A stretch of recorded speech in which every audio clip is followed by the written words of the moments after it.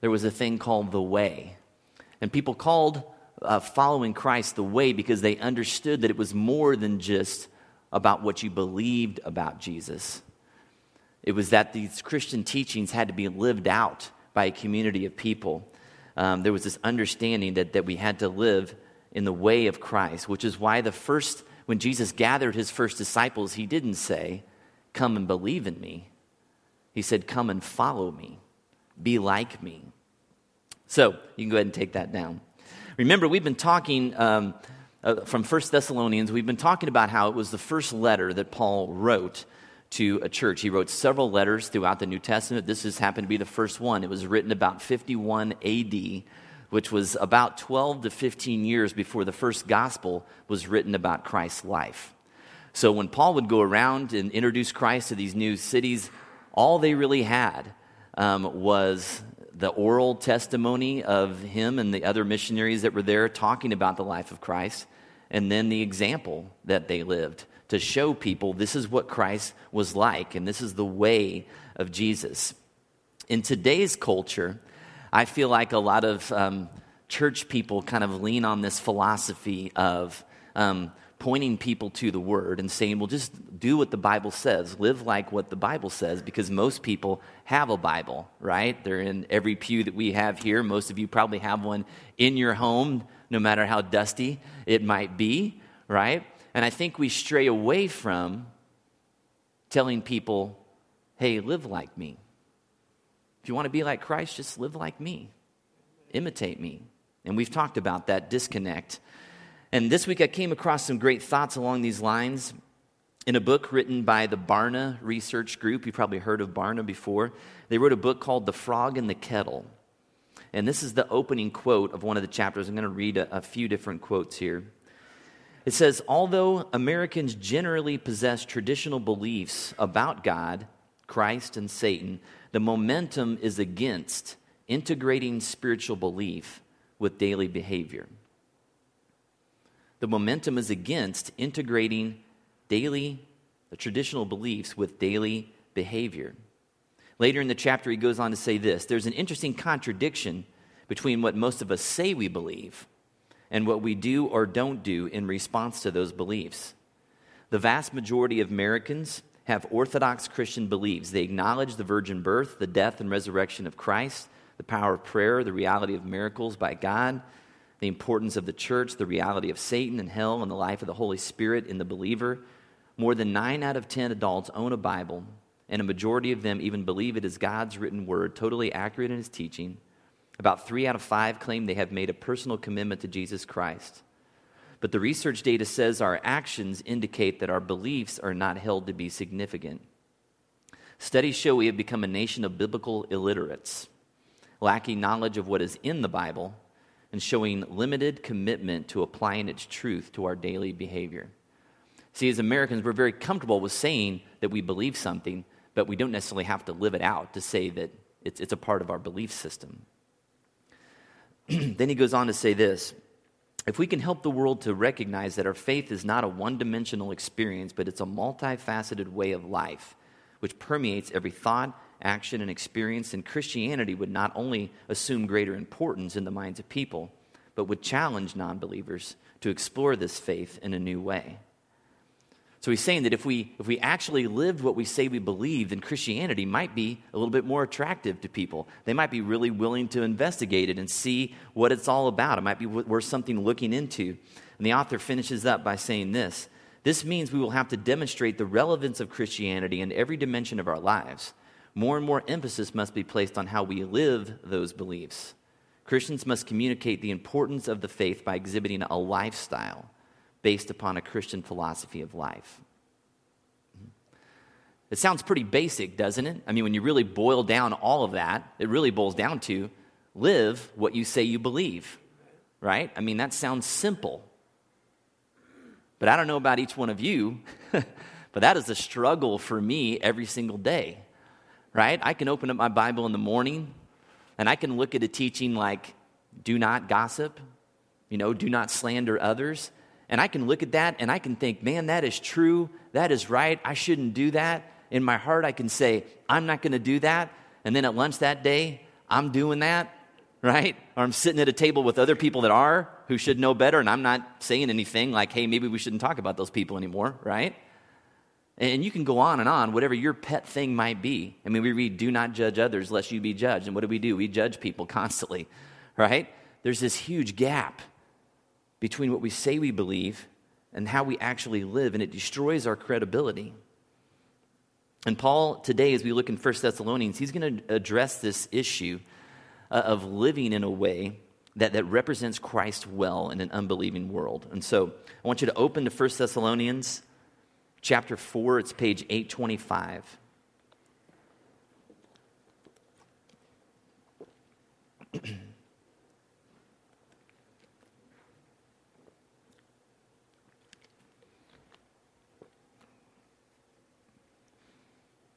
First Thessalonians 4, page 825.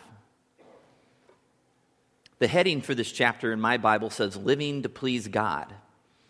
Okay, I want to start in verse 3 because I think it's kind of an important point he makes. Excuse me. It says, It is God's will that you should be sanctified. That word sanctified means the process of being transformed into the image of Christ. Okay?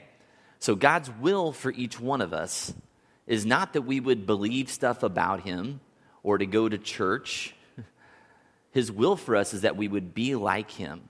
And that's a process of transformation, which means that we're not going to be perfect at it, which means that we are always going to have a gap between what we say we believe and how we live. But the hope is that over the course of our life, that gap would shrink, that there wouldn't be such a huge chasm as there is on occasion. So if we are sanctified and becoming like Christ and imitating him, our lives will look like this. Skip down to verse 9. He says, Now about your love for one another, we do not need to write to you, for you yourselves have been taught by God to love each other. And in fact, you do love all of God's family throughout Macedonia. Yet we urge you, brothers and sisters, to do so more and more, and to make it your ambition to lead a quiet life. You should mind your own business and work with your hands, just as we told you, so that your daily life may win the respect of outsiders, and so that you will not be dependent on anybody. So Paul starts off in verse 9 with this very interesting idea. He says, I don't need to tell you to love one another because God has already taught you how to do that. So what does he mean by that? Let's look at Romans 5:5. If you can put that slide up. It says this, And hope does not put us to shame because God's love has been poured out into our hearts through the Holy Spirit who has been given to us. So, this is a fundamental Christian truth that when we begin a relationship with God, when we invite him to be a part of our life, the Holy Spirit comes and dwells in us. So if God is love and his Spirit is in us, then loving others ought to flow naturally. We should be hardwired to love other people. Okay, that's kind of Paul's point here. You've been taught by God through the presence of his Spirit in your life to love other people. I don't have to talk about it. But really, it's kind of, if we're open and responsive to the Holy Spirit, we will love well. So then, what's the problem? What gets in the way of us just doing that naturally? We have a God in us who is love. So why don't we love very well sometimes? What gets in the way of that? Yeah, Anna? Okay, our love can be conditional, where God's love is unconditional. It's not based on our response or whether we're a good kid that day or we do the right thing or whatever, okay? Our love has conditions a lot. Yeah, what else? We're self-centered, okay? Yeah. Yeah. Okay, what do you mean by that?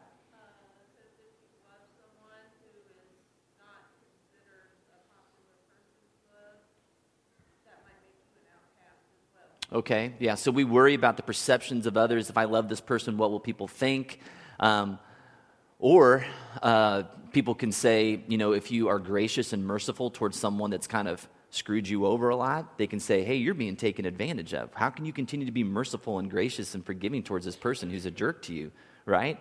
And so there's a perception in the world that we kind of, it's an eye for an eye kind of a thing. People mess with you, you can mess with them back, kind of a deal, okay? What else gets in the way? Yeah, London? Okay.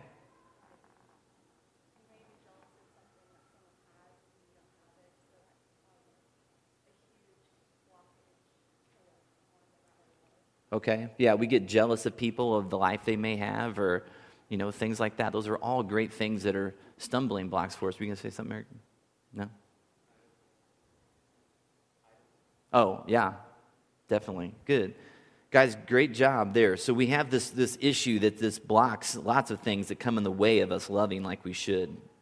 So, in fact, if you look at the passage again in verse 9 and 10, Paul starts off by praising them, just like he did in chapter 1. If you remember a few weeks ago, he talked about the Thessalonians. He said, guys, you guys are great lovers of people.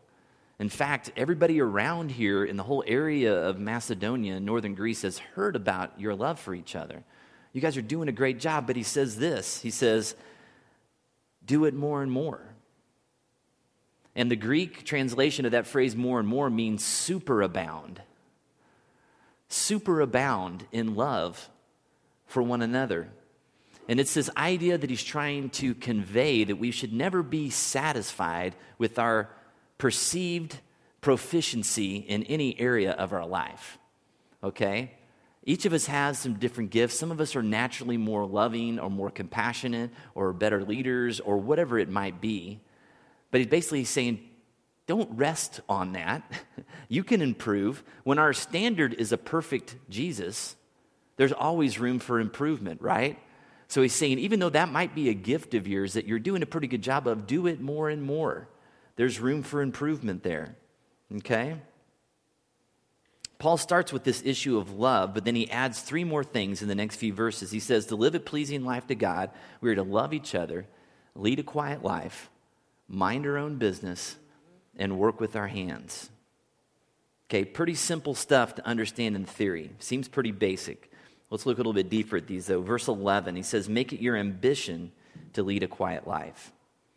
That word ambition means to be zealous and to strive eagerly. In other words, try really hard to live a quiet life. Okay, when he says quiet there, he means a calm life, a peaceful life, a tranquil life. And those two ideas don't really seem to go together, ambition and a quiet life, right? They seem kind of contradictory to one another. And if you think about our culture, the ambition of our culture is anything but living a quiet life, right? It is all about noise and busyness and distraction and the thrill of the moment and making sure that everyone else always knows what we're doing or thinking at any given moment, right? This is me, looking at myself in the mirror. This is what I'm thinking right now as I'm riding my bike on a beautiful day, and we're constantly just putting out these messages constantly. That's anything but quiet. It's all about noise, busyness, okay? And so if you think about 2,000 years ago and the absence of all the things that we have now, and Paul is saying, hey, live a quiet life. Can you imagine what he'd say to us today if he looked at how we lived? I mean, he'd just be going insane, I'm sure, okay? So we are set up to live in a way that is not very quiet, that is not very calm and peaceful and tranquil. People look at our lives and the busyness and the noise and the distraction, and they think, what does it mean to be a Christian? How are you living differently than the people in this world who seem to be frantic and constantly filled with stuff all the time? Is your life different? Are you living your life in a way that's inviting that people understand that you have time for them? And he adds a descriptor of what living a quiet life would look like. He says, mind your own business. Did you know that came from the Bible? Next time you say, hey, mind your own business, be like, hey, I'm just quoting scripture, Okay? Mind your own business as opposed to what? As opposed to minding everybody else's business, right? As opposed to trying to control everybody or fix everybody or worry about what everybody else is doing. Paul says, turn the mirror towards you. Work on your character, your integrity. Why is that such an important and critical habit for Christians? Yeah. Because if we're doing everybody else's inventory, who's doing ours? Okay. If we're doing everybody else's inventory, who's doing ours? That's great. What else? What else does it say to the world when we are really consumed with what everybody else is doing and not ourselves?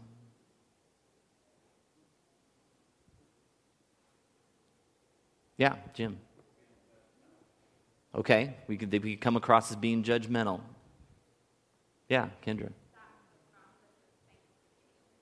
It stops the process of sanctification. So if we're trying to be, if God's desire is to transform us into the image of Christ, and we're not focused enough on ourselves and the things that need to change and asking God to change some things in us, confess some things that need to be changed, we're always worried about what everybody else is doing. And a lot of times, too, what we can do when we're focused on other people is that we can elevate ourselves above other people, right? And we can say, well, at least I'm not fill in the blank like that person, right? And it fills us with pride. As long as we don't see ourselves as an equal need of grace and mercy from God, then that's what we do. And the easiest thing to do is to change others, or to try to, right? Self-leadership is the hardest thing to do, to change a pattern or a habit in your own life. So he says, love others, live a quiet life, mind your own business, and then this last one, he says, work with your hands. And this seems like kind of an odd one to throw in there, but if you understand the culture of kind of what was going on, it'll make a little bit more sense. Excuse me. So first of all, he was speaking to these Greeks, and some of them were upper-class Greeks, and to an upper-class Greek, work was like way beneath them. That's why they had slaves, okay? So the slaves do the work. I talk about philosophy. All right, eat Greek yogurt. I don't know what those people did. All right, so the problem is that Paul is saying you need to be an imitator of Christ. And so the problem is that you have this carpenter king that you're trying to follow. You have these disciples who were fishermen. And Paul himself, as a missionary, was a tent maker. He had a business. He worked with his hands. And so he says, if you're going to be like us and like Christ, that you need to get to work. You need to earn your keep. And the other issue people had, no matter what their economic level was, is that there was an over-focus at this time on Jesus' second coming. And you see it throughout Paul's letters. A lot of the early Christians thought Jesus was coming back soon. And so we're going to see this in chapter 5 here. So basically their thought was, well, why work hard, right? If Jesus is coming back, let's just kick it, right? Let's have a good time. And Paul is saying, guys, your laziness is killing your reputation, the reputation of Christ. People are thinking that Christians are just lazy, and that is not helping us in our cause here, okay? So there's a couple things, reasons why he says, work with your hands there. Now, some might look at those instructions and wonder how doing those things, loving people, leading a quiet life, minding your own business, and working with your hands, how are those things going to draw other people to Christ? Are those really, doesn't sound like evangelism as we would think about it, right? Where's the preach the gospel, stuff? But I want you to look at verse 12 again. Look at the first part there. Paul says, do these things so that your daily life may win the respect of outsiders. You see, when we begin to close the gap between what we say we believe and how we live, our faith and our feet, if you will, then it begins to open up doors with outsiders. People are more ready to listen to us when they can see that we mean what we believe, okay?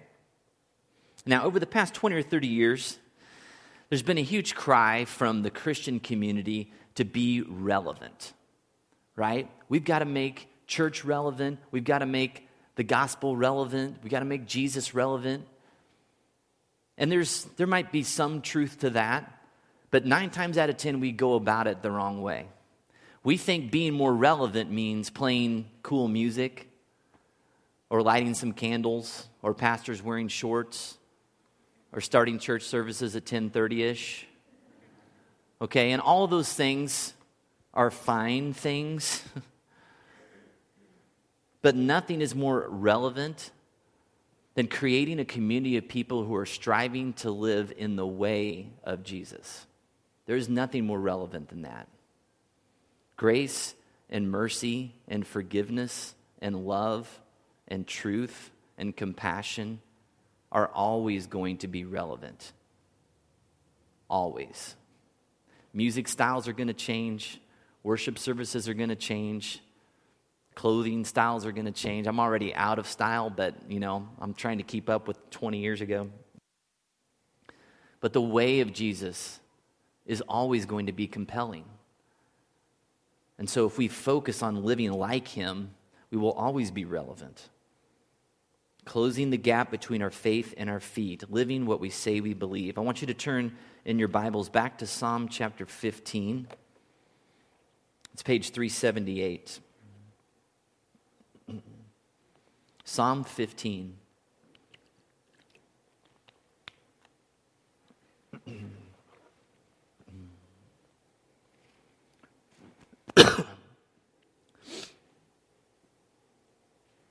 It's a short one. We're going to read the whole thing. It says, Lord, who may dwell in your sacred tent? Who may live on your holy mountain?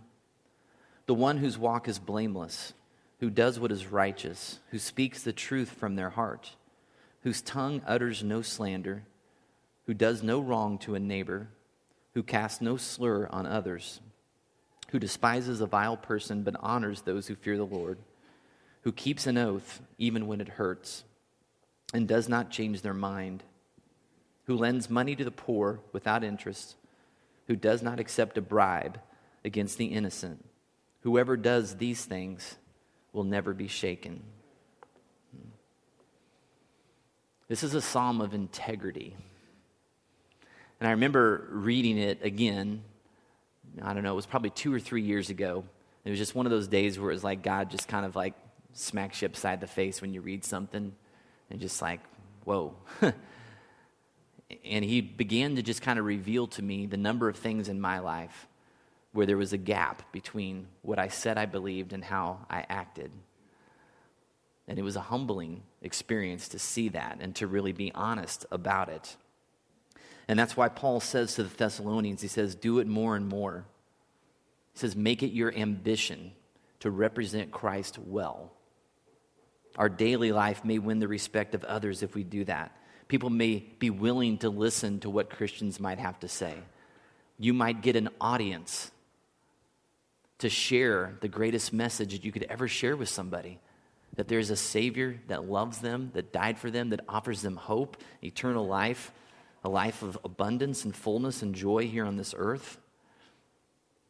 Until then, as long as that gap continues to exist between what we say we believe and how we live our lives, our witness to the world will be hampered and ineffective. And guys, I don't know about you, but when you turn on TV or look in the newspapers today or look things up on your phone, there are a lot of really critical issues being discussed in our world today. There's a huge battleground going on out there about what truth is and where people stand on some things that are pretty important. And we have an opportunity to be a part of that discussion. But if our faith and our feet aren't very close to one another, we lose that opportunity to have access to that discussion. And sometimes it isn't fair.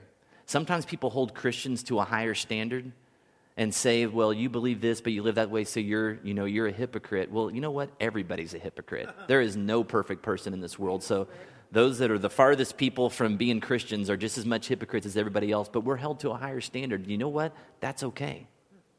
And we need to embrace that and say, man, we've got to be better, right? Admit that we can't be perfect, but man, we're striving to be like a perfect Savior, so we got to grow in that.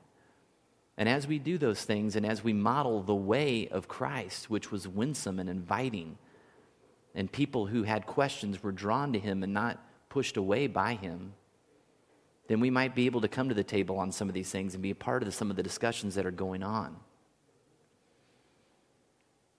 And I think one of the things that stuck out to me from that quote that we read earlier was that we are becoming a nation of biblical illiteracy. We can't live the way of Jesus if we don't know Jesus. Right? If you're going to study a character for a role in a movie, I mean, think of, the guy that played Lincoln. What was his name?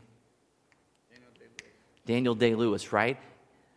Actors immerse themselves in the character so that when they are acting, they feel like they are that person. They become that person. It's interesting, though, as Christians, like, we're supposed to be like Jesus, but maybe the only time we really crack the Bible open is on Sunday morning once a week and read a few verses here and there. And we'll say, yeah, I'm modeling my life on Jesus. Like, really? Do you know him? How much do you know about him? Have you spent some time with him? If you want to be like somebody, you got to be with them and live in the way that they lived. This morning, as we come to the table, I want to remind us of the things that Paul said about communion. He wrote this to the Corinthians to teach them about communion. He said, "For I received from the Lord what I also pass on to you. The Lord Jesus, on the night he was betrayed, took bread, and when he had given thanks, he broke it and said, 'This is my body, which is for you. Do this in remembrance of me.' In the same way, after supper, he took the cup, saying, 'This cup is the new covenant in my blood. Do this whenever you drink it in remembrance of me. For whenever you eat this bread and drink this cup, you proclaim the Lord's death until he comes. So then, whoever eats the bread or drinks the cup of the Lord in an unworthy manner will be guilty of sinning against the body and the blood of the Lord. Everyone ought to examine themselves before they eat of the bread and drink from the cup.'" In other words, everybody ought to mind their own business before they come to the table. And so this morning, I guess what I really want to for you to think about as we move on from here, that seems like a huge challenge. If you look at the entirety of the way I live compared to what I say I believe or I should believe, that seems like a massive undertaking. So I would just ask this morning, or maybe just you can boil it down to just what is one thing? What is one area of your life where you don't represent and reflect Christ very well? And it hinders your ability to connect with people on the outside of the faith who you might be able to have a witness with. What is just one area that you can invite God into and say, "God, help me in this area to be a better reflection of you"? And for me, it's loving other people well. A few weeks ago, we talked about the spectrum of invitation and challenge, and how I tend to be way over here on the challenge part, is I'm really trying to do a much better job of loving people so they can hear the challenge that I might have for them. And so that's kind of a journey I'm on, of asking God, how can I love people well so that my challenge isn't just like an endless gong of demandedness all the time. So maybe God has something for you, one thing you can focus on. Let's just take some time and be quiet and come before him this morning. Heavenly Father, we thank you for your word. We thank you for Paul and his understanding in the absence of, Bibles in every house at his time, that his life and the life of his partners who were on the mission with him spoke everything that people were going to know about Christ. And he didn't shy away from that responsibility. He accepted it, and he said, "Hey, imitate me, follow me as I follow the example of Christ." Lord, give us that kind of courage, that kind of understanding that in a nation that's largely biblically illiterate, that we are the representatives of Christ in this world. And the assumptions that people gain of who God is and who Jesus is are going to come from the life that we live. How well we do at loving other people. How well we do at living a quiet life and minding our own business and working hard each day. Those little things that don't seem like much. People are watching us. And God, I pray that you would help narrow the gap between our faith and our feet. What we say we believe and what we really do or don't do in our life. And God, speak to us maybe just about one area of our life today that we can invite you into this process of sanctification, of transforming us more into the image of Christ in that one area of our life. And then maybe when we've grown some, there may be a new area you might bring up. But God, we give you this time this morning. We need you. We thank you for your body and for your blood that makes transformation and sanctification and forgiveness and all those things possible. So hear our prayers right now.